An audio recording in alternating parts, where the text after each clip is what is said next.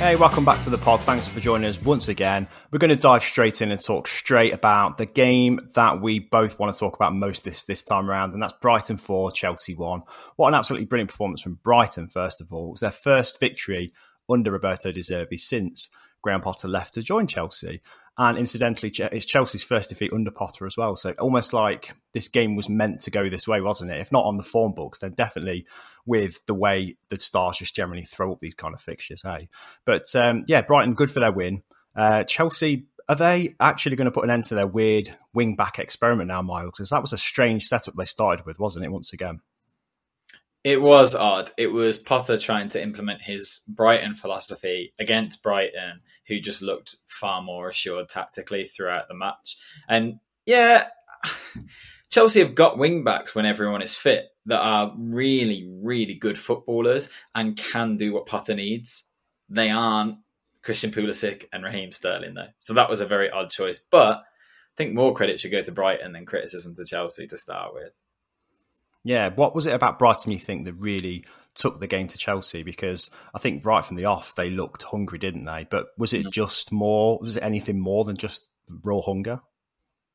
I think their organisation in the press is so good, and it forced a lot of errors from Chelsea's back line. They forced two own goals, and we definitely saw the best and worst of Thiago Silva in this game as well. He was phenomenal at reading the game, as he always is, because he's an experienced pro and a very good centre-back. And he made 2 goal line clearances, which were just outstanding.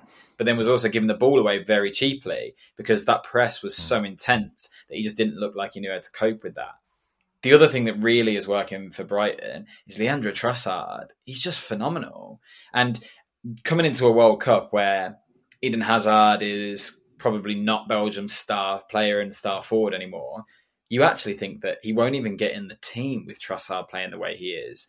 His technical ability, his footwork, the way he took his goal was absolutely outstanding. The way Brighton worked as a unit moving forward was fantastic too. So they just looked like Brighton under Potter, weirdly, considering they were going up against him. I don't know if it was point to prove or just this is a team that's better suited to that sort of style than Chelsea are right now. I think De Zerbi probably had Potter's number from the off because he's played a certain way, I think, in all his games so far. He's stuck to a pretty similar team in every game he's played in. Not had the results that he'd wanted. But then obviously he saw this game as an opportunity to out-Potter, Graham Potter, and he did that really, didn't he? And I thought, like you say, with Trossard, his form at the moment is brilliant. And how many seasons have we talked about Brighton's lack of a goal-scoring threat? And now here he is with Danny Welbeck being absent from the team, being thrust into like the number 9 position. Gets his 7th goal of the season so far. He's probably up with Almiron, probably like the form player of the season so far, isn't he? Yeah, particularly at that sort of outside the top 4, top 6 level, he's definitely standing out for me. And I'm not surprised by it. He's always been a very capable player. He's always been someone that looks like the star in that Brighton team. But just a few things hadn't quite clicked for him. I think he's got a lot more freedom this season. He kind of can play where he wants to play. Whereas last season, it was either playing around Neil Maupay or Alexis McAllister maybe took up some of the spots that he wanted to be in. But Trossard, he looks so fluid in that attacking line now. And it was one of those ones where once the first goal came, his confidence was there and he was able to just keep going. The way he controls the ball inside the box for his goal, that's a player with real confidence right now. And sometimes that's what it takes. We see the same with Almiron at Newcastle, although we're not going to talk about that game today, I hope.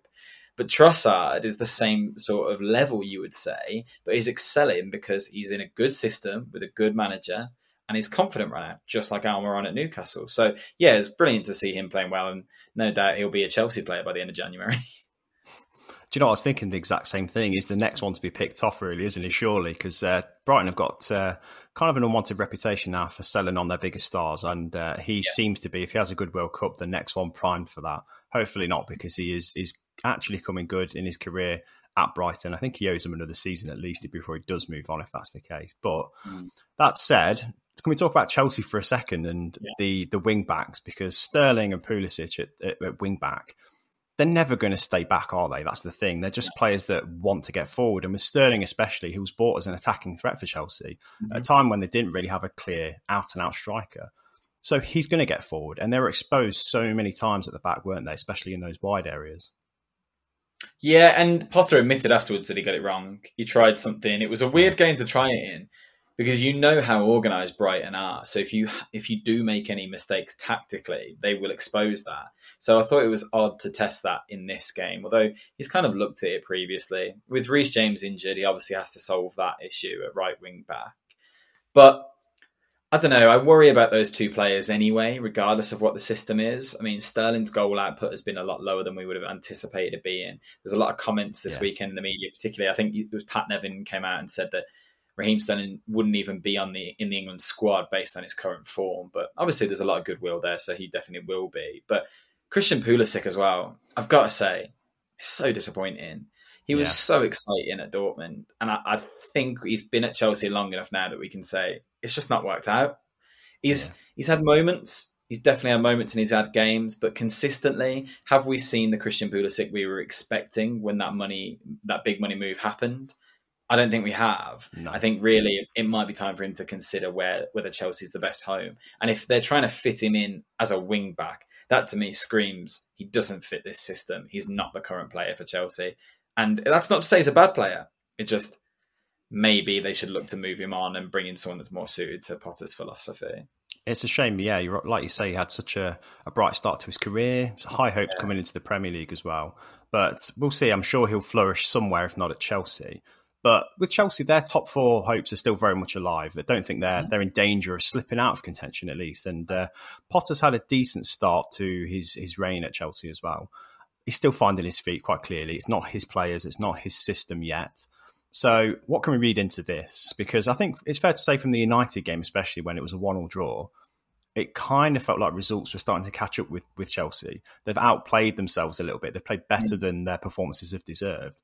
But this is kind of a bit of a reality check now, isn't it? Where do you see Chelsea sort of ploughing through these next few games before we get to the World Cup? Do you think they could finish this winter period on a high? It's difficult to say because I actually think Chelsea are the weirdest squad to judge right now, because I would say that their success and their results has come from their manager rather than the playing staff more than any other team. I feel like their system is a better contributor towards their results than any of the players are, really. Yeah. What Chelsea player is in form right now? Because I actually think if you look throughout their squad, you'd say Kepa has been in great form. Although he got taken off at half-time in this game. Yeah, he's injured as well, which is a shame because he's been playing pretty well. Yeah, because he's obviously come into form. I think he had a 91% save percentage before this game, which is just phenomenal. But short of that, I don't know. I don't think anyone's clicked and stood out for me. Kai Havertz has started to get a couple of goals, but I don't think he's as clinical as he should be by now. We talked about Sterling and Pulisic kind of struggling maybe. They're missing Kante in the midfield. Maybe Kovacic is the only other player that you'd say has really performed. Yeah. And that is a big thing for Chelsea. They've been a team full of individual stars for a really long time. And Potter has obviously been brought in to build a team. And that's fantastic. And it's worked for him so far up until this game. But I would worry about the form of the individuals going into the World Cup. I think they do need to pick up a little bit on that. So I'm not sure how positively I expect them to finish. Yeah. Top four still very much on the cards, though, I think it's fair to say. But top four slipping very much away from Liverpool. And we say this every single week, don't we? They're now 8 points adrift from the top four, but only 5 points, I think, away from the relegation zone. So interesting turnaround of events again against Leeds, who have found their first win against Liverpool in any competition for 21 years. So this is not a regular occurrence. Leeds just don't beat Liverpool in the modern football game. So what happened? Apart from the obvious glaring mistakes, how did Liverpool not pick it up and beat this Leeds team? It's ironic, isn't it? 4 wins, 4 draws, 4 losses, but no hope for top 4 all of a sudden after 12 games. A big one for them. And it's the same problem. The back 4 as well. That number's sort of haunted them a little bit. Obviously, there were mistakes involved, but just the organisation and the confidence of that back line is so shot. Even Van Dijk. I mean, the first goal, all the attention will go to Gomez for the bad pass, maybe. Alisson, obviously, with the slip. For me, I watched that and thought, why is Van Dijk not on his heels? Because Rodrigo was. Yeah. The anticipation of Rodrigo to capitalise on that mistake relies on the fact that the defender doesn't track him. He lost his man completely. And if you watch it back, Van Dijk stood still watching. And Rodrigo is hot to it. So that, to me, screams of a lack of confidence, a lack of awareness, a lack of organisation in that back line. And then the second goal, Liverpool have to deal with that. There's just no energy. Yeah. There's no intensity. They just let Leeds play around them, really. And that's worrying to me. Yeah. Because you have to start to question now how Liverpool kick on from here without a complete rebuild. I wonder whether the success they've had over the last, 6 years under Jurgen Klopp has come to an end with this cycle, and he has to be a bit more ruthless and look at where he moves players on, brings new blood into this team, and really injects some solidity into it again. Yeah. Now, it looked like he'd started to do that already. He brought in Konate, and obviously we're waiting for him to really get a consistent run of games in that 11 because his injury problems have stopped that. He's obviously brought in Luis Diaz and Darwin Núñez up front, but the midfield's not been refreshed. They've really struggled to identify that. And it's a whole different job for Klopp now. He came in and built his own team. Now he's got to fix his own team, and we've never seen him do that. It didn't work for him at Dortmund. So can he turn it around at Liverpool? Well, he's a rarity in the game anyway, because how many managers get a chance to rebuild a team? You usually get 3-4 year cycles out of managers, and that's kind of it. So his situation is a very rare one, and he's never really had the chance to rebuild a team anyway. He's already taken them to the highest of highs and then had that 7-year crash, as we know, and he's going through that with Liverpool. It's fascinating to see whether he'll want to stick it around, because where else does Klopp go to challenge himself now? He's kind of reached the peak with Liverpool. He's kind of Liverpool through and through. I'd love to see him try and see it through. I'm not sure he thinks that that's financially viable for Liverpool to do. And I think when you talk about the depth of their midfield, it does look like a big job all of a sudden, doesn't it? How much money does that midfield on its own need to get to where it used to be? Well, a lot, particularly when you look at, they wanted Tchouaméni in the summer, and he went to Real Madrid for 80 million? Yes. It was a very big fee. They want Bellingham, but who doesn't? And I have a feeling that he'll end up at Man City now. Did you see the footage of Agent Grealish in the Champions League? Yeah. Where everyone was posting videos saying he was asking him to go inside and talk to Pep. I don't know how true that is, but it wouldn't surprise me if that's where he ended up. It's a big task for Liverpool. They panicked at the end of the window and brought in Artur, who's... What can you say about Artur? Obviously, we've not seen anything of him yet, and even when we did at Juventus, he didn't look the player we anticipated he would be at Barcelona. I wonder whether they might put a cheeky bid in for Frenkie de Jong. With Barcelona failing to make the next stage of the Champions League, that will have financial implications. He's not played every game for Barcelona, particularly in midfield, all of a sudden. So I wonder whether they might be the next club to try and tempt them away. But it's not just the midfield. As much as you have to admire him, and we talk about it every single week, you have to admire him for his outlet. I wonder if it's time to move on from Trent at right back. That's not to say move him out of the team. They could find other ways to coach him and develop him. Yeah. But if you're trying to get defensive solidity, you need to stop being so reliant on Jordan Henderson, who came on in this game, not the player that you needed. Milner came on in this game, probably time to move on from him as well. Van Dijk needs a settled partner. You imagine that would be Konate, but it's hard to judge that. So Joe Gomez, he's not the player that Liverpool need, let's be totally honest. No. And Trent isn't the defender they need. You could argue they might need to move on from Salah at some point soon. It's a massive, massive job. And the problem is they've let a lot of those assets get to a point where they haven't got much resale value. They probably priced Salah out of a move elsewhere with that big contract. Trent, you would get a lot of money for, but surely you don't want to sell him. You just want to continue to coach him. And then everyone else, where'd you get money from if you're Liverpool now? I think that's another modern phenomenon as well. You don't see teams being rebuilt that often, really. So you don't see players having that same hunger if they've won everything at one club to then do it again. You don't see dynasties happening where players do that. Liverpool have won pretty much everything, haven't they? Let's face it. Are any of those players hungry enough to want to do it again? Any of the ones that were there before? Mane was like, I want to do this somewhere else. That's what modern footballers do. 3-year cycles again. It's just what they do. So maybe it is time to move on players like Salah and get people in that are a lot more hungry, because his salary must be doing something for his level of hunger as well. You hate to say it because he's a professional footballer, but surely what has he got to play for now? He's got his career, his life has been made, he's won everything there is to win. So maybe that contract wasn't such a great idea for him after all. But I want to pick your brains on Leeds, actually, instead of dwelling on Liverpool anymore. Now, you did a short on the channel about Jesse Marsch and about Leeds' situation at the moment. this was a really hungry performance. This didn't look like a team that was down in tools to get their manager out. This looked like a team very much fighting for their manager. What did you make of it, and how do you read into this? We've seen it from Leeds a lot this season, where they do have energy, they do have bite, and I don't think there's ever been an indication that they didn't appreciate Jesse Marsch as a coach.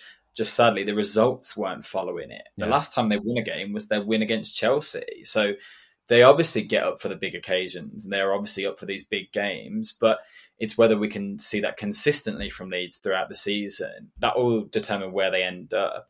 The thing that I worry about with Leeds, and I mentioned it in the other video, is we're still not seeing goals from Patrick Bamford. Yeah. I don't know where goals really come from in this Leeds side.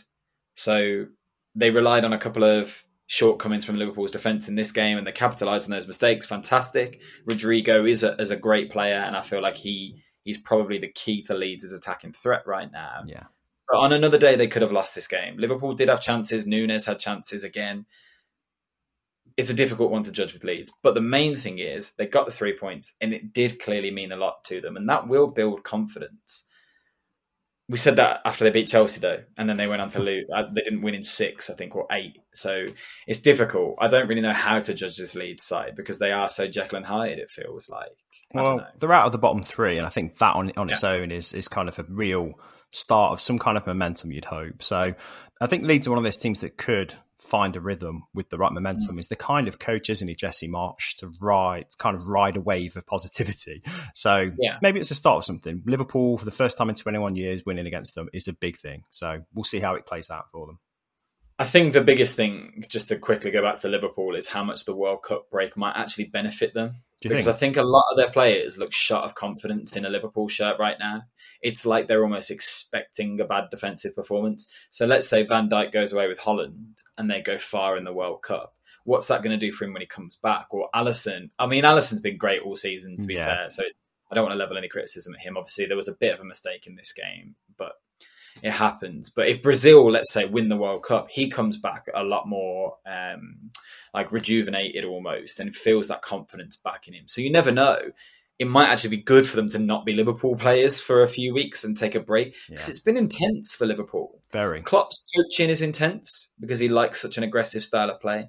The amount of fixtures they've played has been intense. They've been within that group for a long time now. So a little break might actually benefit them. We might see Liverpool come back stronger after the World Cup. And Salah and Diaz get a rest. So that might help too. Yeah, I think you're right. They just need a rest. A lot of them do. Moving on to the next kind of big comeback in the Premier League this weekend. Tottenham coming back from 2-0 down against Bournemouth away to win 3-2. And their late goal actually standing this time, unlike in the Champions League midweek fixture. Rodrigo Bentancur again up amongst it for Spurs right at the very end. I mean, Antonio Conte will be thrilled with the manner of the victory and the fact that they came back from 2-0 down. But he won't want to be doing this every single game, will he? I mean, it's not great for a Spurs team to have to dig themselves out of a situation like this. It's a team like Bournemouth. No disrespect to them at all. I just don't know what to make of Spurs right now, to be honest, because this game was the perfect depiction of what Spurs are this season. The first 45 minutes, they looked terrible, but we can be totally honest.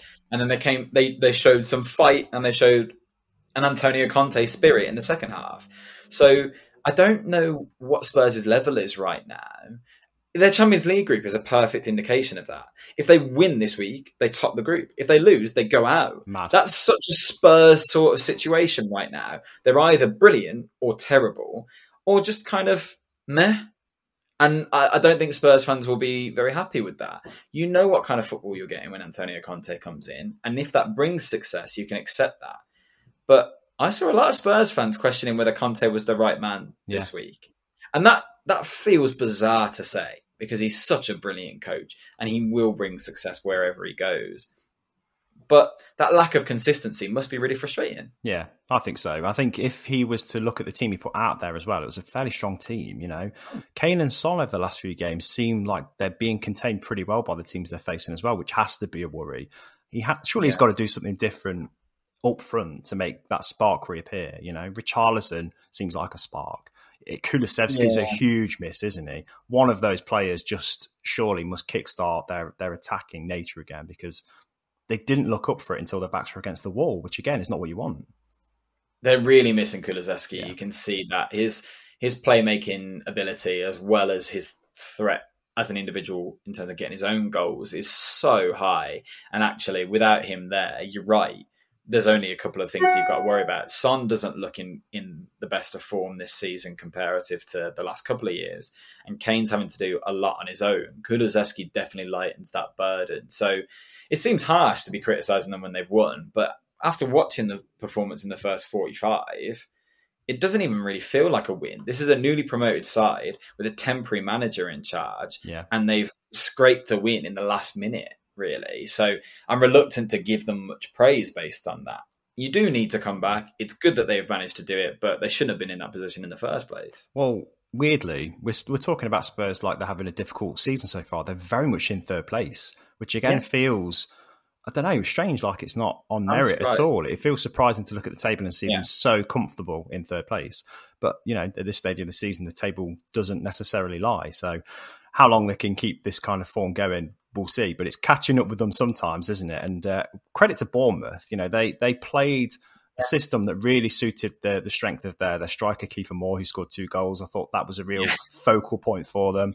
And they've looked a lot more confident now. They've really taken games by the scruff of the neck. And I think Bournemouth are a team where they've had a reputation being in the Premier League, under Eddie Howe especially, of being no mugs, really. They've took the game to the opposition, played pretty good football. And I think under Scott Parker, they were almost kind of put back in their place and were like, you're a promoted team. That's not what you're supposed to do. But it seems like that confidence has slowly come back under the interim coach, doesn't it?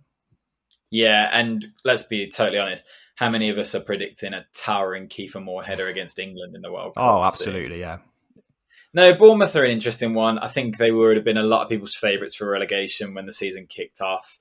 And they showed some real fight since Parker left. Since that 9-0 loss, which is funny to mention, they really have come back a lot stronger, like you say. And there are some good footballers in that side. They will need to invest. I wouldn't be surprised to see them getting dragged back into that conversation come the second half of the season, I'll be totally honest. And relying on a big man up front, we've seen teams be successful with that. We've seen Sean Dyche keep Burnley up with that many, many times. I don't know how much this Bournemouth side have. And really, if you're 2-0 up in a Premier League match, you got to win that game. Yeah. You have to at least see that game out for a draw, but you should be winning that game. And it could come back to bite them, really. Yeah. I think it's still anyone's game in that bottom 10, isn't it? And it only takes a blip to kind of be dragged back into it again. I mean, look at Leeds, look at Leicester. They've got themselves out of the relegation zone with just a couple of results. So, yeah, really, really tight. Really important that you keep your wits about you and get some results whenever the opportunity arises. So, yeah, difficult and interesting, I think, for any teams in and around there, including your boys Aston Villa. So I'm going to just talk very quickly about their defeat to Newcastle. So we've got Unai Emery coming in for the next game. I think Aaron Danks did a great job in the first game, getting the best out of the team that he had. What did he struggle to do this time around? Come up against a very good coach. No, to be fair, because Thomas Frank is an excellent coach as well. No, Newcastle are banging form and have all the confidence in the world right now.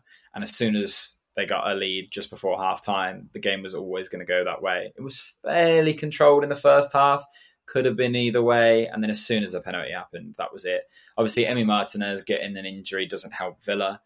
But Newcastle have just been clinical. Callum Wilson is a fantastic striker. When he's fit, there's not much stopping him. And he's fit and firing right now. Like I said earlier, Almiron's at the height of his confidence and playing ability right now. That really helps. They get the rub of the green with Joel Linton's goal where the ball just drops to him. But they have to create that. And that quick fire 2 goals like that just killed Villa. They had no clue how to deal with it. It shows the size of the task for Unai Emery right now. Yeah. Because it's so apparent what Villa are missing, and it's their 2 summer signings. But you shouldn't be so reliant on 2 players that haven't even had a chance to bed into your system yet. Once Boubacar Kamara and Diego Carlos come back in, this looks like a completely different Villa side. Yeah. They can be far more organised defensively in particular, where you don't have a game where you let 4 goals in. I'm not surprised we lost to Newcastle. I'll be totally honest. I'm definitely not surprised by it. I'm disappointed with the manner of the defeat. Yeah. But you have to just consider it a free hit until Emery's there, really. You've got to just wait now. And he doesn't have an easy start at all. Well, I think we've seen in the last two games the best and the worst of Villa showcased back to back. I mean, the last week against Brentford, they were fantastic to watch and played some really good football. Attacking wise, especially, looked really good. And this time they had no answer at all to Newcastle. So he's got a lot to work with, Emery, but he's going to have to figure it out pretty quickly. And that's something Gerrard never managed to do, really, did he? Yeah, and it's such a difficult time to come in because he's got 5 games where it's Man United twice, Liverpool, Spurs and Brighton, who we've been talking about already. Liverpool are really fighting for something, and as much as we can criticise them, they're still one of the best teams in the league on their day. Tottenham, like you said, are 3rd, so that's a good side. And Brighton have just beaten Chelsea and are really picking up rhythm. So it's a baptism of fire for Emery, and then he's not got long before the World Cup to try and just get Villa going. You don't want to go into that World Cup having lost the next 5 games, for example. That'd be terrible. Yeah, could happen. Yeah, it's not impossible to think that Villa will lose all 5 of those games. Wow. I really hope we don't. And there are definitely points to pick up. You have to hit Liverpool while they're vulnerable. We could beat Brighton. We should beat Brighton, really. We should be beating Brighton. But based on this season, can you say that that's true? Or is that just a paper game? Nothing's a given. Spurs, you can get at them. I'm quite confident we'll lose to Man United at the moment, though. I'll be totally honest. Yeah, I'll agree. There's a lot for Emery to do. That's all I would say. Yeah. He's got to sort that defence out, and he's just lost his goalkeeping coach, Neil Cutler. That Villa have announced today that he's going to leave the coaching staff as well, which a lot of Villa fans are very, very disappointed by. I mean, you can see the work he's done with Emi Martinez and how much better a goalkeeper he is. Yeah. You argue he's one of the best in world football right now. I mean, this season it's been harder for him with a poor defence, but he's so brilliant. And Cutler has been fantastic at Villa, done a lot for a long time, so it's a shame to see him go. Aaron Danks has been relieved of first-team duties, but has been offered another role. I don't know what that means yet, whether that he'll be one of the youth team coaches, who knows, but hopefully he can stay at the club. And Austin McPhee is the only man left standing, which a lot of Villa fans are a bit disappointed by. So Unai Emery is going to bring in his own coaching staff. I have no doubt they will bring in a lot of his own players in January. I think he'll get big money to spend, and he has to. Yeah. Has to be wise with it. Well, all change is the very definition of a clean slate for Villa, isn't it? And I think the way the culture had changed under Gerrard, maybe that's not a bad thing, mate. Yeah, there's some players that Villa fans have already earmarked as well that will improve that playing squad, and whether Emery will go back to Villarreal and sign a few will be a big thing. I think the automatic one that everyone's assuming is Dan Juma will come back in, and that does help give us another spark. I don't know how many of Villa's forwards are Emery players. I think Leon Bailey definitely is. I think we could see a really good uptake from him. I think Buendia definitely is. But Watkins and Ings, I feel like Emery's answer to which one of those players up front is get rid of both and bring your own in, which I'd be disappointed to see. I'll be totally honest. You know how much I love Ollie Watkins. But right now, it's just neither of them look like the obvious choice at number 9. Yeah. And I feel like Emery's got so many things in his in tray when he joins. So it's going to be a busy few weeks. Well, if you want to check out Myles' short on Unai Emery, I'll put a link just on the screen just so you can check that out as well on what he will bring to this Villa team.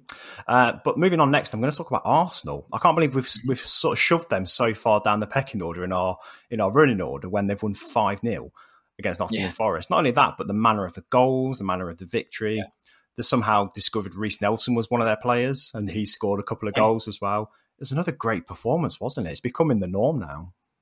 And that's why it's far down the running order. Yeah. It's not a surprise that Arsenal have beaten Forest 5-0. It's a great result, and I'm not taking anything away from it because they still have to go and do it. But this is what Arsenal are this season. I find it so funny because the narrative around Arsenal still in the media today, across other broadcasting channels, whatever, is still, oh yeah, but is it a problem that Jesus isn't scoring? Or, but they did lose to PSV. Who cares? Yeah. Jesus looks like a fantastic footballer, whether he's putting the ball in the back of the net or not. They scored 5 this weekend. Doesn't matter. That's what you care about. And he's contributing to that massively. They lost to PSV, but it's a dead rubber. They already knew that they were going to get through. They didn't need to worry about that really, did they? And this is what it's all about. The one concerning point, obviously, is Saka picking up an injury. And he's played a lot of football for someone so young. But then you bring Reece Nelson in. And I'm so happy to see Reece Nelson do well. I've been an advocate of his for a very long time. I've always said I thought he would be the one to come through at Arsenal. And it just hasn't happened for him for some reason or another. So to see him take his chance, get 2 goals, I thought he took the first one really, really well, considering that his first effort didn't bounce in. So that second finish was brilliant. And then he's in the right place. He's putting himself forward in those attacking areas, and you saw what those goals meant to him. Yeah, that's really encouraging for him. I think not just what it meant to him, but what it meant to Arteta to see him flourish as well. Yeah. And I don't think he sees it as some kind of justification for giving him a chance. I think he genuinely sees a player that everybody's been egging on and sort of willing to do well within the Arsenal academy and outside of Arsenal as well. We knew he was a prospect. So yeah, hopefully this is the start of him integrating himself into this very young attacking, very exciting Arsenal team. And once again, some of the goals they scored, like they've got a real knack of playing through defences, haven't they? And Nottingham Forest weren't the best example of a defence. They're beginning to look like a team of strangers, which they absolutely are. But even so, they can only beat what's in front of them. And they did that so beautifully. It was great to watch. Yeah, and they have to be in the conversation now. Yeah. They're top of the league still. And this isn't a couple of games in anymore. We are getting quite far through the season. We're nearly at the World Cup, and it's very possible that Arsenal will be top when the league breaks. Yeah. So when Liverpool are failing, Man United are in the middle of a rebuild, Tottenham are not where we thought they might be, Chelsea are having to start again. Arsenal are our biggest challengers to Man City. And that's fantastic for them. And they deserve a lot of credit, which I don't think they're really getting, I'll be totally honest, for a team that's top of the league. I agree. And I think we're kind of living proof of that, shoving them this far down the pecking order. However, I think we've given Arsenal their dues this season. I think we've definitely given them the spotlight a lot more. A couple more teams really, and results to worth mentioning before we wrap up, is both Manchester teams winning 1-0. Man City beating a very resolute Leicester defence, who have been on a decent run of form of late, 1-0, thanks to a superb Kevin De Bruyne free kick. That was amazing, wasn't it? Yeah, honestly, there's no end to his talents. His technical ability is just outstanding. I don't know what more we can say about De Bruyne anymore, but going into the World Cup, Belgium's hopes rest entirely on his shoulders right now. Lukaku's picked up another injury, so you don't know what their attacking lineup's going to be like. And we talked about Trossard being excellent, but my word, Kevin De Bruyne, if it's not Haaland, he's the best footballer in the world right now, I think. I was thinking in terms of Ballon d'Or, I know it's a good year away before we talk about that, and there's a World Cup to play in the middle of it, but he has to be, I mean, the kind of football he's playing, no game looks like a difficult game for him. Everything looks effortless. The kind of goals he's scoring, I don't know how a player like him could ever go under the radar, but I feel like he has up until this season, which is mad. Like now he's just literally elevated himself, hasn't he? I do get what you mean. I think part of it is because he's in Man City's team. And Man City aren't a traditional powerhouse. They're not necessarily the most commercial team in the world. And obviously they're building something. But had De Bruyne been playing like this at Real Madrid, he'd have a Ballon d'Or by now, definitely. Because he'd also have about 5 Champions Leagues. And I think that's another thing that probably held him back, along with being in Belgium's team when they've not really reached the heights that many people would have expected them to at times. So, yeah, like you say, when we think about next year's Ballon d'Or, it's always going to be shaped by the World Cup. It always is in a World Cup year. But De Bruyne has to be in the talk right now for Player of the Year because he's phenomenal. Well, if he finished third this year, didn't he? Without actually hitting the heights he's hitting now, then who knows? But yeah, phenomenal player, great goal to settle a very tight game. And Marcus Rashford scoring a great header as well, actually, to see United through with another 1-0 win. And I'm sure Dave will have plenty to say about that when he comes back. But to wrap up, mate, I've not really given you the chance to prepare for this. Have you got any thoughts on who you'd have for the hero of the week? Yeah, and it's a bit of a sentimental one, really, but I'm going to go for Pablo Mari. Obviously, we've seen this horrible incident over in Milan at a supermarket where someone sadly lost their life as well. So our thoughts go out to everyone involved. But Pablo Mari, obviously on loan from Arsenal at Monza this season, and Arsenal gave a really touching tribute with his shirt after their first goal as well. So, yeah, got to be our hero of the week today for putting up with what he's had to. It looks like he's going to be out of action for a couple of months physically, but you have to wonder what impact that has on him as a person. He gave a really strong statement afterwards, said he was doing well, he'd be back. He wanted to think about getting back into football as soon as possible. So, everyone here, I'm sure, he's very lucky, and I'm sure he's counting his blessings. And, definitely give him the spotlight this week as our hero of the week, deservedly. Anything else seems to pale in significance when you've been through something like that. In terms of villain of the week, then, who's wound you up? I'm going to say anyone in football that's made this whole debate about Anthony's spin. Like, Yeah. It's a broad term. Mainly Paul Scholes. He could be the face of it, let's say. But the talk of how bad Anthony's tricks were in the Europa League and how pointless it was and how silly it was.